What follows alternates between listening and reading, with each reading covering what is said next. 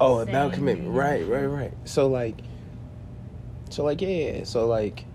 I've grew up, and when I say grew up, watching people like not even just family, but just like teachers, police officers, like store owners, barbers, type shit. Like, it's very obvious that there's just a bunch of people not enjoying what the fuck they're doing with their life.